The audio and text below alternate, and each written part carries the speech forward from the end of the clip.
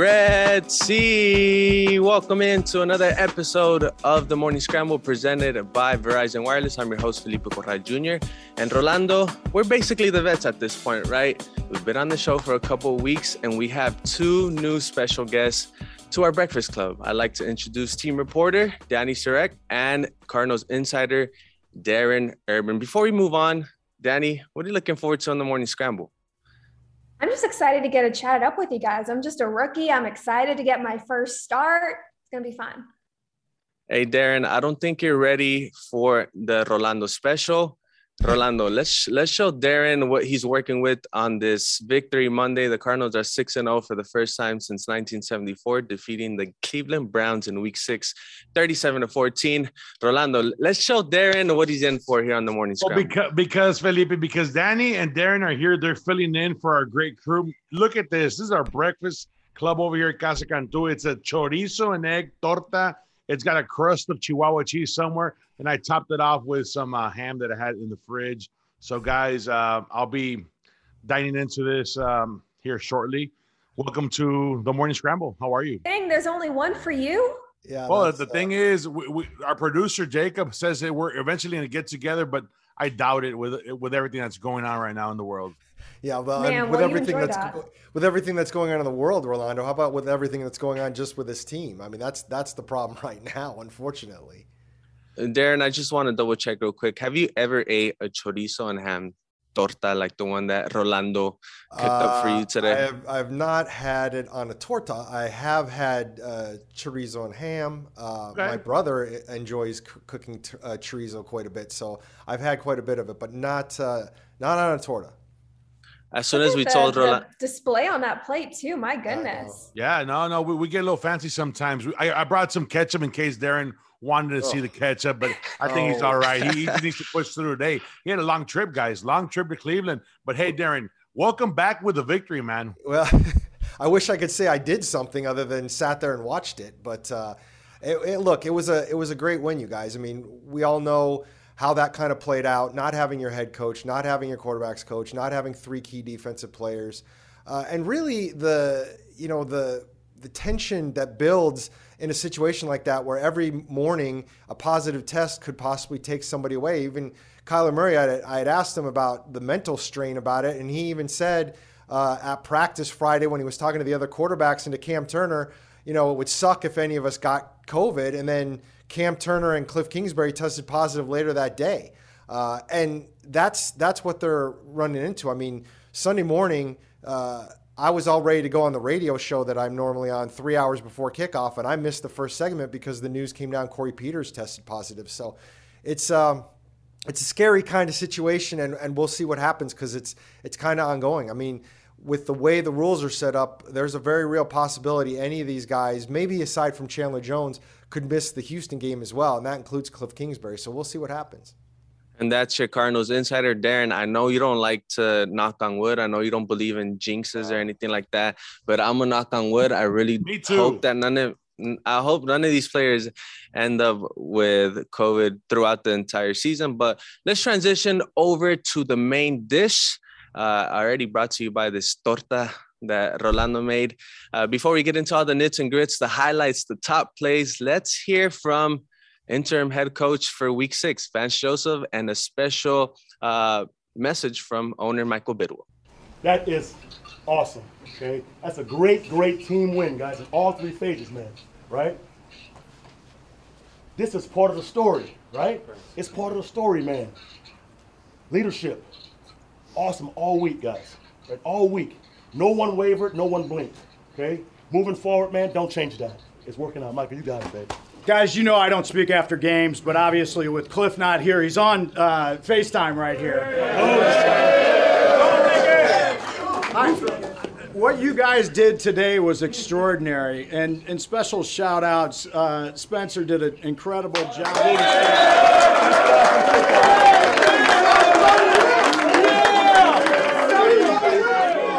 VJ, Coach Cougs. Absolutely.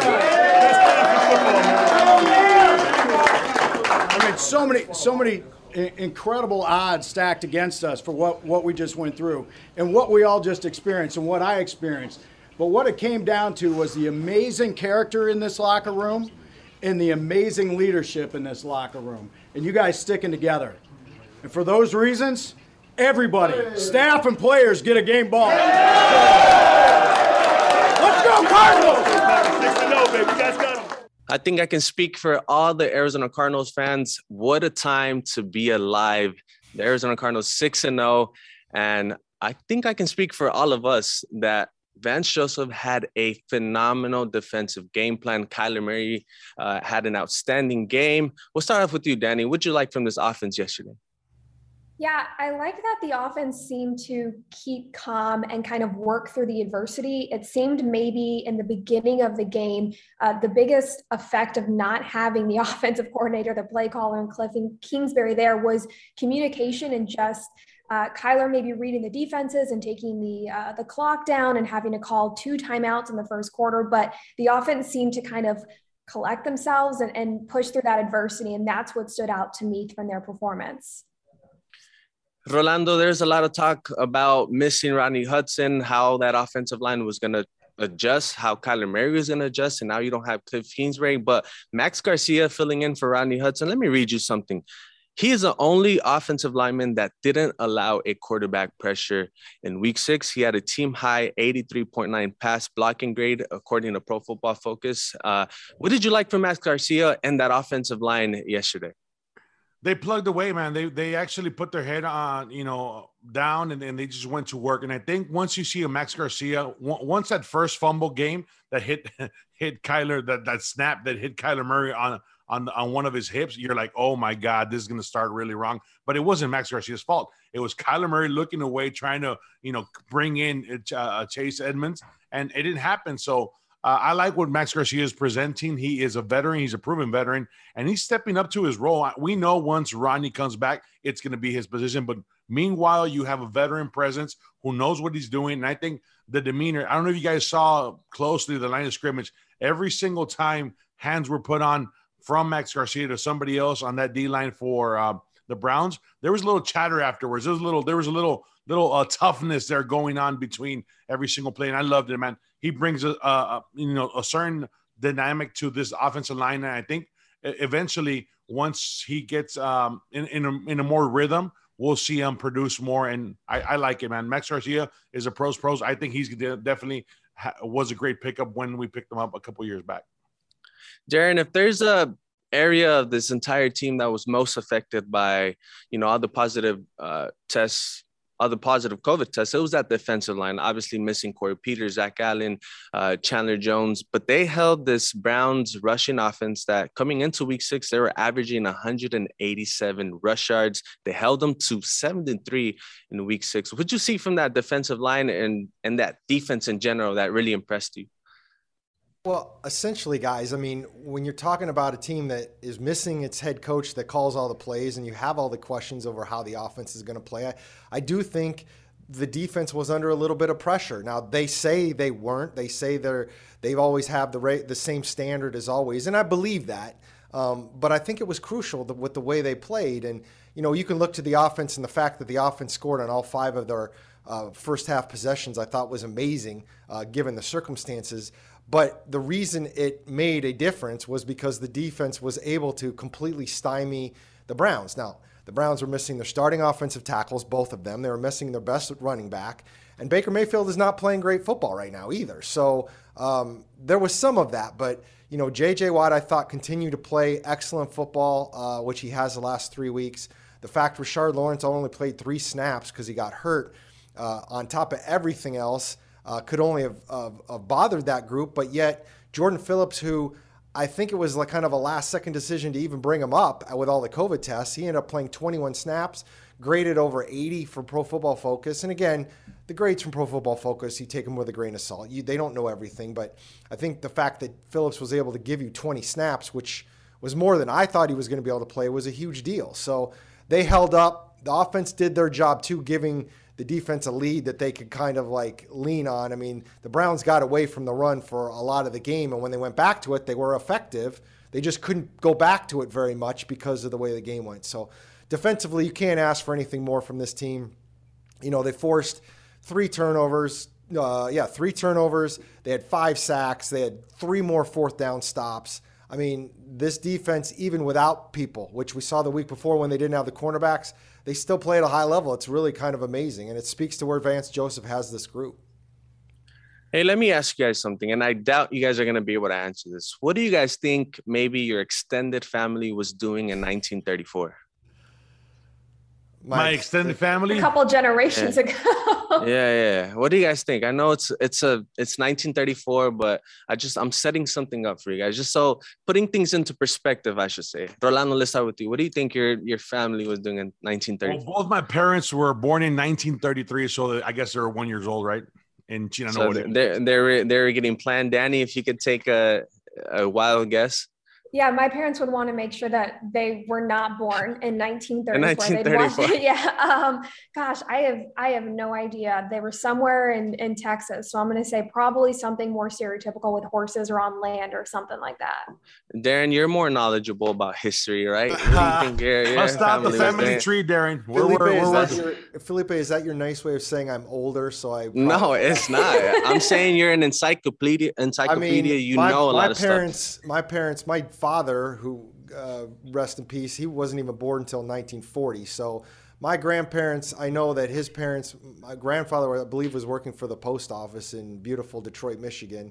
And my other grandparents were both in the military. So I'm guessing it was something like that. But I'll be honest, I haven't done a lot of, research on 1934 and where my family tree was at that point. All right, I set the table for y'all because 4 of the 6 wins have been on the road, and each of those 4 road wins have been by 12 points or more. Only one other team in NFL history has done that, and that is the 1934 Chicago Bears. So just putting into perspective, what the Cardinals are doing so far this year is impressive and can't be taken lightly, even though at a national level, I think we can all say that they'll most likely never get the love that they deserve, right, Darren? So the bottom line is that the Cardinals of 1934 know about that Bears team because they were playing in the same city at that point. Exactly. See how everything just comes together? Darren, wow, you made my point. You're just like this encyclopedia, just knowing everything. So that's it. That's it for that segment. For our main dish, let's move on to That's My Jam, our favorite moment of the game. And Danny, who you got?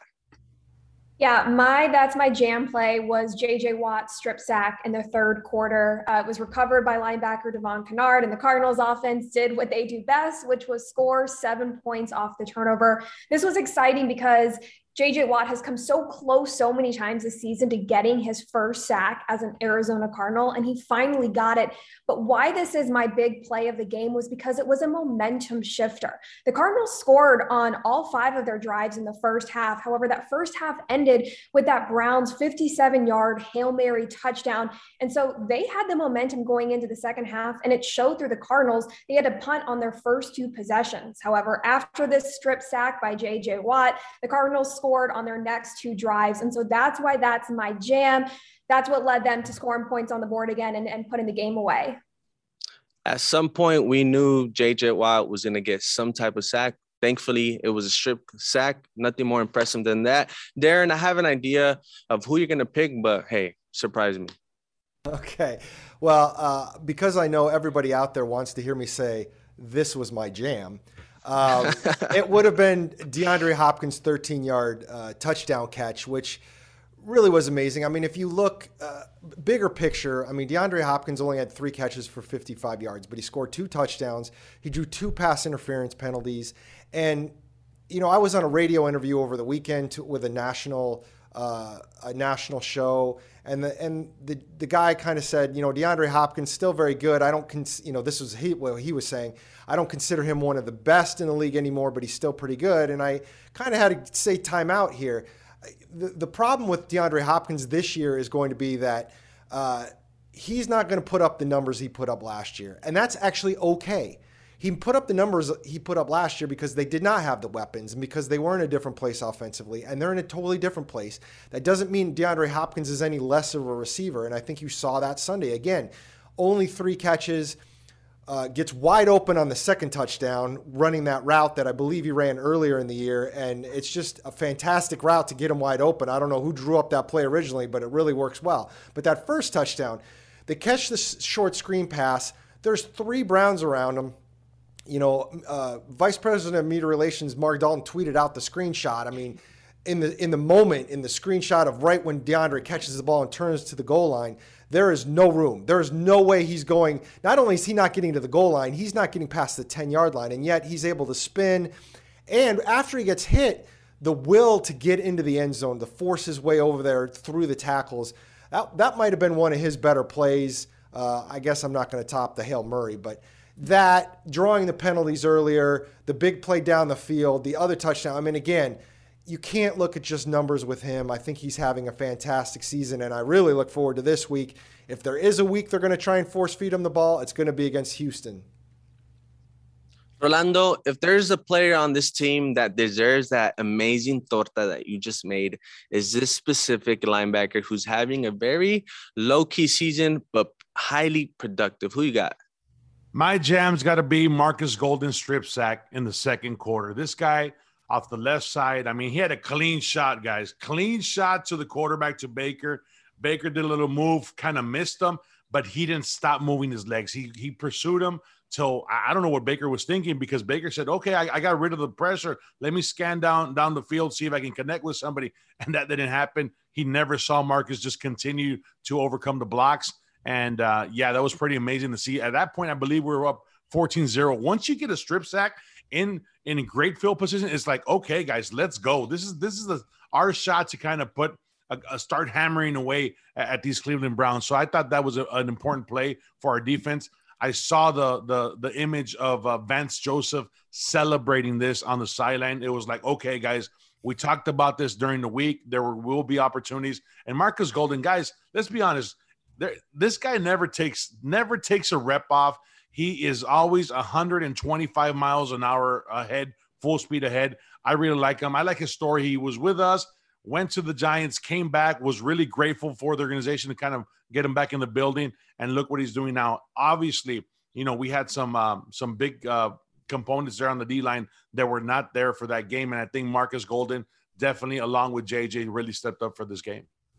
And the only reason that I say he's been having a very low-key productive season is because through 6 games, he's one of 4 players in the NFL that has forced 3 fumbles. He has 4 sacks, a couple of QB hits. Just impressive what he's been able to do, just under the radar. He took a pay cut to stay with the Arizona Cardinals, and it's paying off for them. So I end this segment by talking about that AJ Green touchdown grab, because for me, that was just, you know, the cherry on top. You find AJ Green and you see him in one-on-one coverage. You put that ball perfectly over his shoulder. And it's just a testament to all the weapons that they have on offense. I mean, who do you cover once you're in the red zone? And now you add tight end Zach Ertz. You're kind of like, again, we've heard it all throughout the season. It's pick your poison type of thing. And now you add Zach Ertz, and I'm assuming you're going to have more one-on-one matchups out right or out left with AJ Green. And you can just see the emotion on Kyler's face once he did throw that touchdown. So it's all trending up even higher than it's already been trending for the Arizona Cardinals offense, and it's only going to get better. AJ Green, it's the 3rd time in the last 4 weeks where he leads the team in receiving yards. And to your point, Darren, it's not that DeAndre Hopkins isn't one of the best wide receivers in the NFL.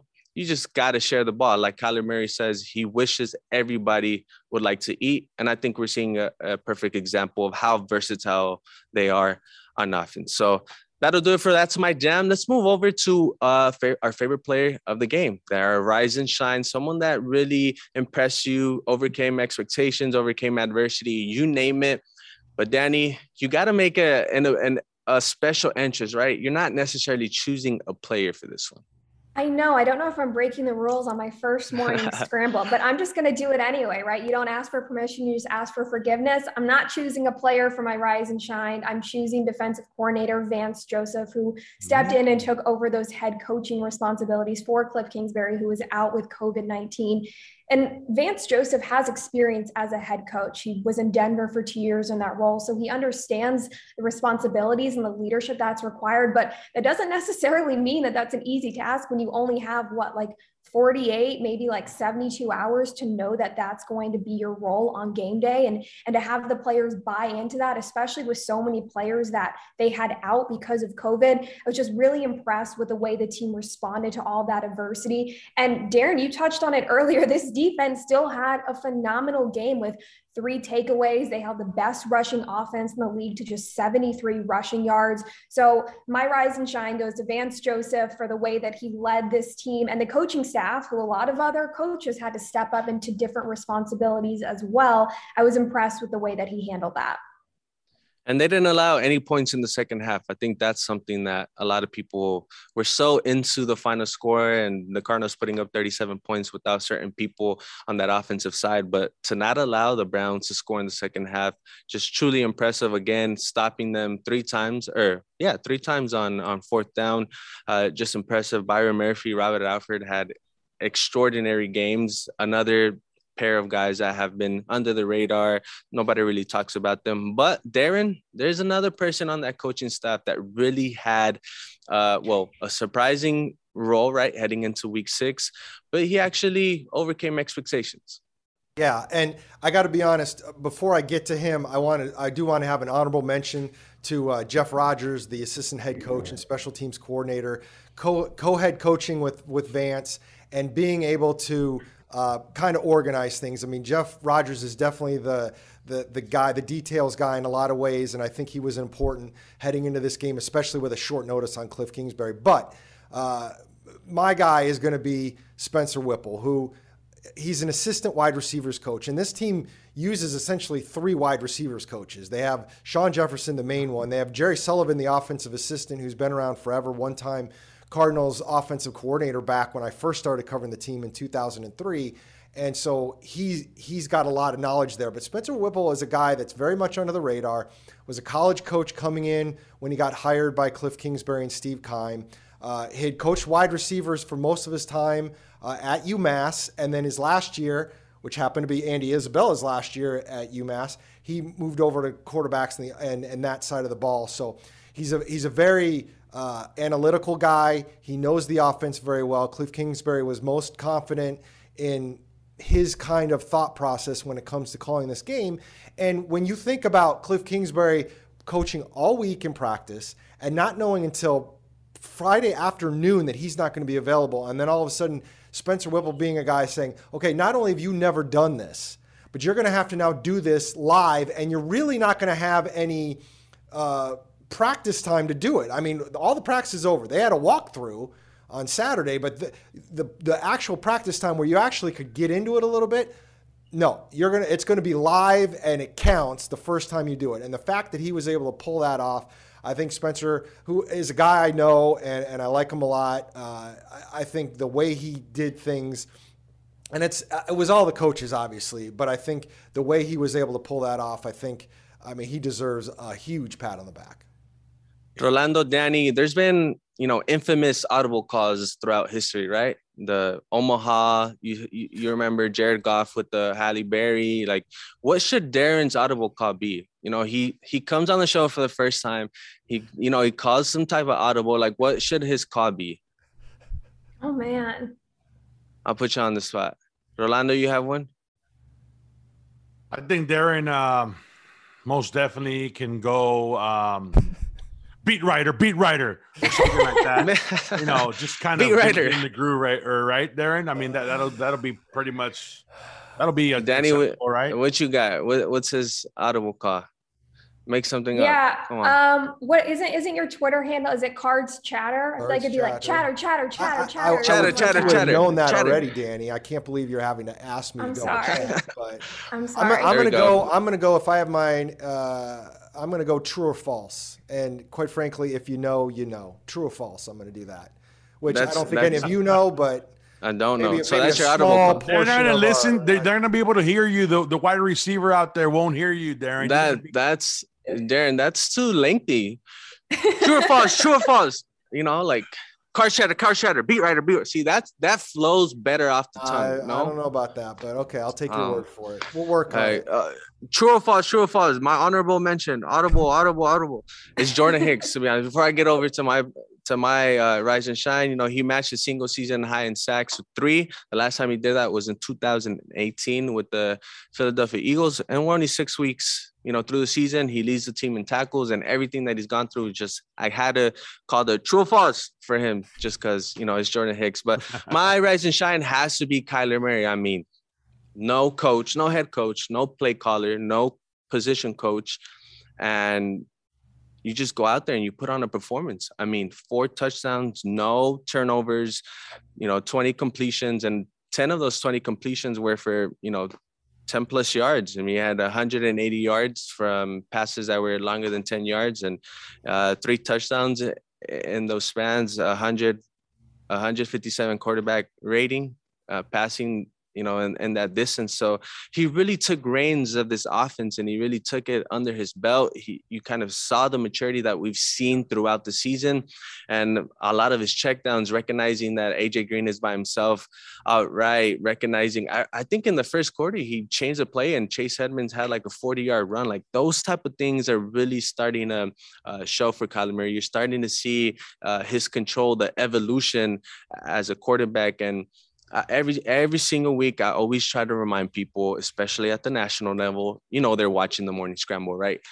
Just don't always talk about what he can do on the ground, because a lot of the damage that he's doing is through the air. I mean, he's pretty poised in the pocket. He's making a lot of these vertical throws. He has vertical threats outside, and it's just impressive what he was able to do. And that's why I want to go around the room and each talk about something they like from Kyler Murray. I mean, a lot of the props has to go to him in that offense. I know you talked about Spencer. I know you talked about Vance, but for him to come out in that Kyler Baker part 2 and put on this performance on the road, it has to be impressive. It has to put him out in front of that MVP conversation. Danny, what'd you like from Kyler? Yeah, it was that Chase Edmonds run that really stood out to me in the beginning of the game, because you're right. Kyler went up to the offensive line. He called the audible. The play clock was winding down, and he saw the defense. He read it well, and he made the change. And I think right on the nose, it's just that maturity and the confidence in what he knows that this team is capable of doing, and the fact that he was able to do that. And it seemed like he was calm throughout the game. It didn't seem like he was just throwing the ball away a lot because he wasn't, confident or reading things well. So I think that overall, I agree with what you were saying about the way he handled himself and handled this offense throughout adversity. But it was that audible on that Chase Edmonds run that stood out to me. Darren, if you want to make an audible, you know the rules. But no, I'm not going to audible. I actually, for me, and you kind of touched on a little bit about running the ball and that kind of stuff. Kyler Murray had 6 rushing yards yesterday, and this team was still over 100 yards rushing and super effective on offense and scored 37 points. That wouldn't happen last year. Last year, they were based in a large part on Kyler Murray running the ball. And if Kyler Murray couldn't run the ball, this team had a lot of trouble moving the ball. He's on pace for, I think, less than 400 yards at this point, rushing the ball, when last year at this time, he was on pace to be over 1,000. And I think that just not only speaks to his maturity, but it speaks to where he is as a quarterback and how he's seeing the field. He had 2 plays yesterday where he had a lot of room to run right in front of him. I mean, it was completely wide open. And he ran up in the pocket before he got to the line of scrimmage, but he was running hard, like he was going to take off. And that's what the linebackers saw. And twice, he ended up throwing the pass on the move, right down the middle. Once was to Kirk for first time. I'm trying to remember what the other play was, but in both instances, it might have been the Kirk touchdown. In both instances, he kept his eyes up. He chose, I'm going to look for that pass before I cross the line of scrimmage. I'm not going to run the ball because I can be effective doing it that way. And I think that has changed this offense. Again, he's not running for nearly the amount of yards he did last year. Part of it is the way the defenses have played him the last couple of weeks. They haven't allowed him to escape the pocket, but because I don't think he's afraid to. But I think this offense is better off that way. And if he's not throwing interceptions, which he's not right now, I think this team is in really good shape. Rolando, that offensive line has been together for the past couple of years. Kyler Murray has been under center in those 2-3 years, obviously. How does that chemistry with the offensive line contribute to his performance on the field? It's there, guys. Max, we already talked about Max, but let's talk about the pressures. I mean, at one point, DJ was kind of Myles Garrett was kind of getting on his side, and he had to create space. He had to move up into the pocket and make those throws that Darren was saying and Danny was saying too. I like that, Felipe. But what I liked about the Cleveland game was that he overcame ball security. Let's be honest. He fumbled a couple of times.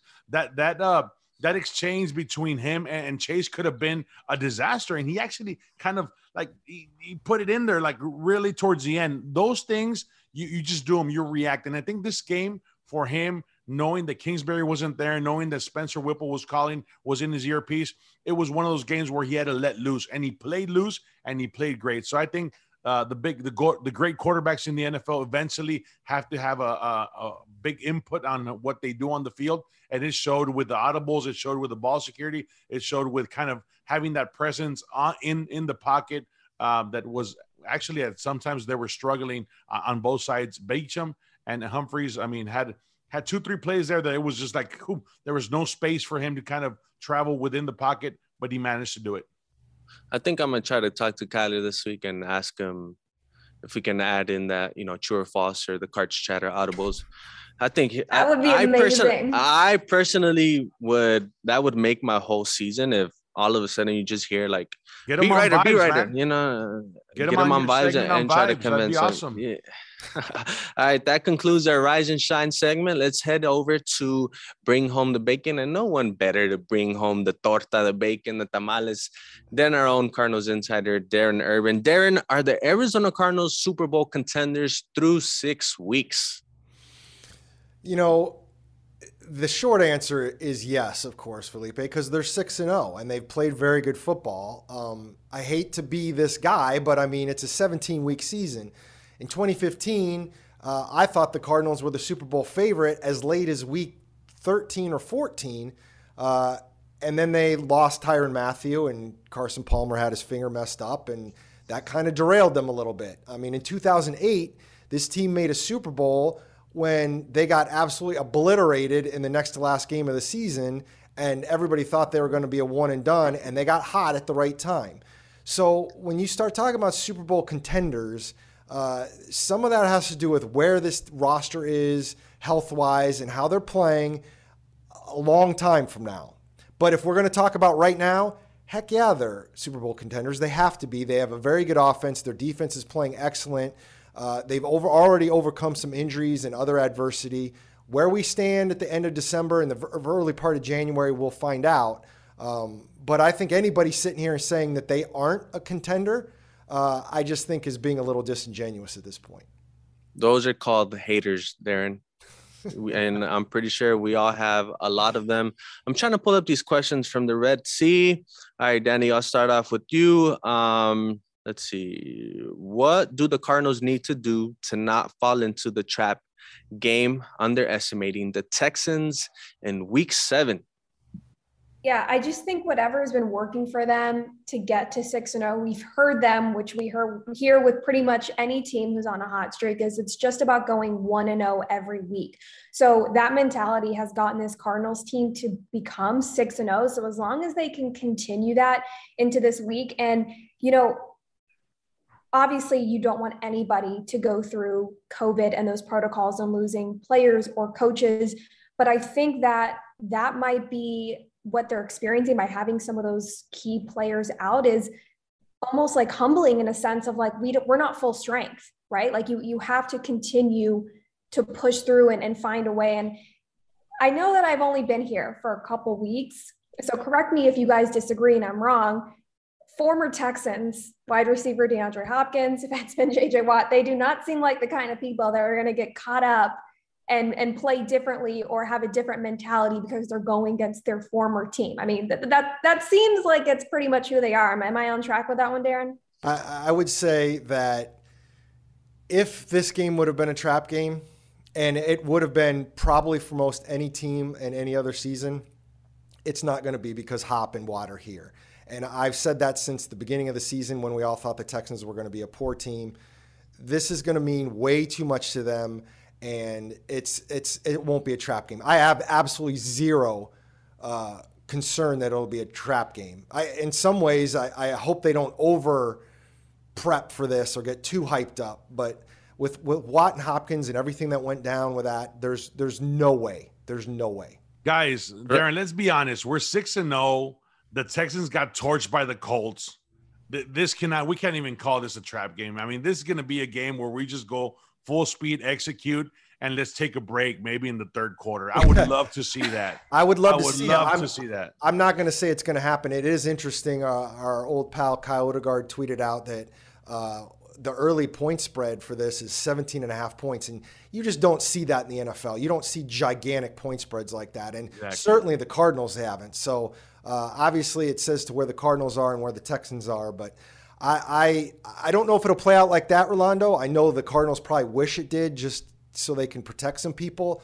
But again, I don't see, when you talk about a trap game, that's a game where you come out and you're just not prepared to play, and it's a close game the whole way through because you completely underestimated the other team. That's not going to happen. If anything, I'm looking for DeAndre Hopkins to have his biggest game of the year this week. Rolando, is it a David Johnson revenge game? You know, he's coming back to the Valley. Yeah, no, they have lots of flaws, man. Their O-line is beat up. Their O-line can't get the rhythm going. They're just struggling. I mean, from the quarterback position on down, I mean, it just seems that it's a really bad year for the Texans. So, yeah, that trap game, just prepare. Keep on doing what you're doing. Hopefully, you know, there's opportunities for other players. I love what I saw at the end of the Browns game, even though Colt McCoy got in there a little bit and the second O-line. I mean, all those things, you're going to need those guys eventually. You never know what's going to happen. And the more reps they get and the more prepared they are on game time reps, I think it'll definitely benefit the team. But, yeah, this game is going to be an emotional game for certain players like Danny mentioned. And I think those players are going to get us right in the winning column again. Rolando, round of applause for Danny and Darren for joining the show. Yes. Welcome to the Morning Scramble. If you were with us, we would give you some of this torta that Rolando made. But don't feel too bad because I haven't even had any of the 6 dishes that he made. I mean, he's made pancakes. He's made breakfast tacos. He's made, he made like a Tennessee a little toasty there, but sandwich or something like that. Looks good. There. Look at that. And he's dying to eat this as I am. Obviously, guys, this is torture for me. This is torture for me. I mean, I'm smelling the torta.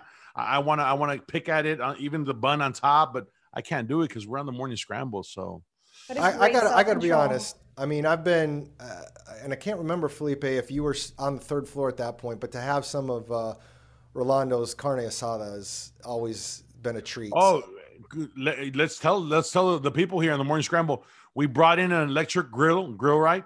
And a topper, and we just did it up in the 3rd floor. I think it was a little fire hazard, might have been a little fire hazard, but it was before we had protocols in place. I was going to say, and didn't you bring in the piece of giant tree to cut the mesquite chopping block, Darren? Yeah. We gave him the taqueria experience up in the 3rd floor. It was great. Whenever you guys want to do it again, I'm all for it. Yeah, dang, y'all are just throwing parties up there on the 3rd floor. Yes. Good to know. Danny, I got kicked out, Danny, so that tells you a lot. But hopefully we get Rolando to eat his torta. We'll catch you guys next week. The Arizona Cardinals host the Houston Texans this Sunday. Kickoff is at 1:25. Then catch us on the Morning Scramble. Hopefully Rolando has something else cooking up for us. We'll catch you out there. Follow us on all social platforms at AZ Cardinals, and we'll see you on Sunday.